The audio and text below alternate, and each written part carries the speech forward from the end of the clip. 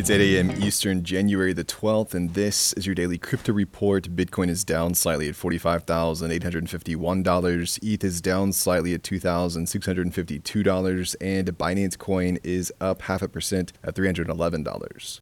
Well, Binance Futures ETFs, including ProShares, VanEck, and Valkyrie funds, reached an all-time high of $2 billion in daily trading volume following the previous record of $1.4 billion. This surge coincided with the successful first day of trading for the 11 newly launched spot Bitcoin ETFs. ProShares Bitcoin Strategy ETF dominated the daily trading volume for Bitcoin Futures ETFs, accounting for 97% of the record with $1.97 billion. BlackRock led among the spot Bitcoin ETFs, with the 11 proved products registering over 700,000 trades and a total trading volume exceeding $4.5 billion on their debut. Overall, it marked a historic day for ETFs. The launch of Bitcoin exchange-traded funds in the U.S. didn't lead to the expected sell the news event, but did impact both long and short Bitcoin futures bets, resulting in about $83 million worth of liquidations. After the ETF started trading, Bitcoin briefly surged to over 49,000, sparking bullish sentiment and leveraged bets. However, prices reversed course, causing confusion and liquidations for futures traders. The price whipsaw also affected other futures products, resulting in over $230 million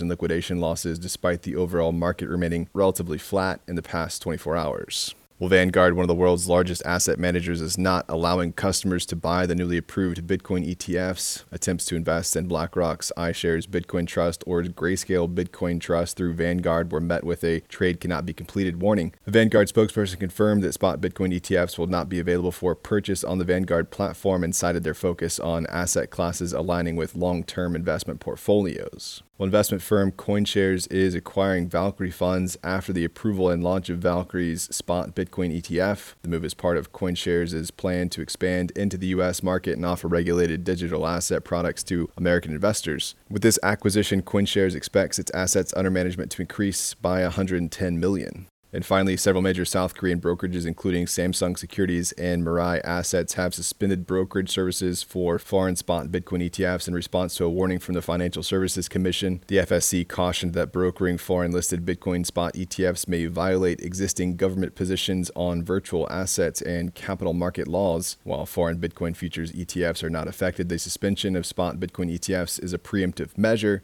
taken by South Korean firms to avoid potential regulatory issues. The FSC stated that it plans to further examine the subject as the country continues to develop crypto regulations. South Korea is in the process of establishing a comprehensive regulatory framework for crypto, with the first part of the new regulations set to take effect in July. Well, that's all for us today. Visit us at dailycryptoreport.io and listen to us everywhere else you podcast under Daily Crypto Report.